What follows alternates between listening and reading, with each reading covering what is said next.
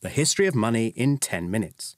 Number 2, metal money. Once people start using money to facilitate trade, whether in the form of shells, barley, feathers, or whale's teeth, some useful characteristics of money become apparent.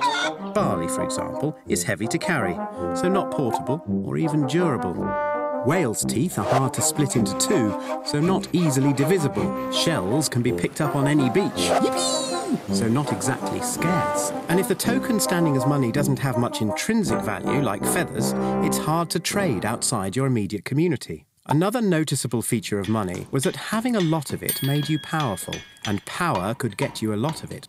So kings hit on the idea of minting coins from precious metals, stamping them with an emblem that guaranteed their weight and value.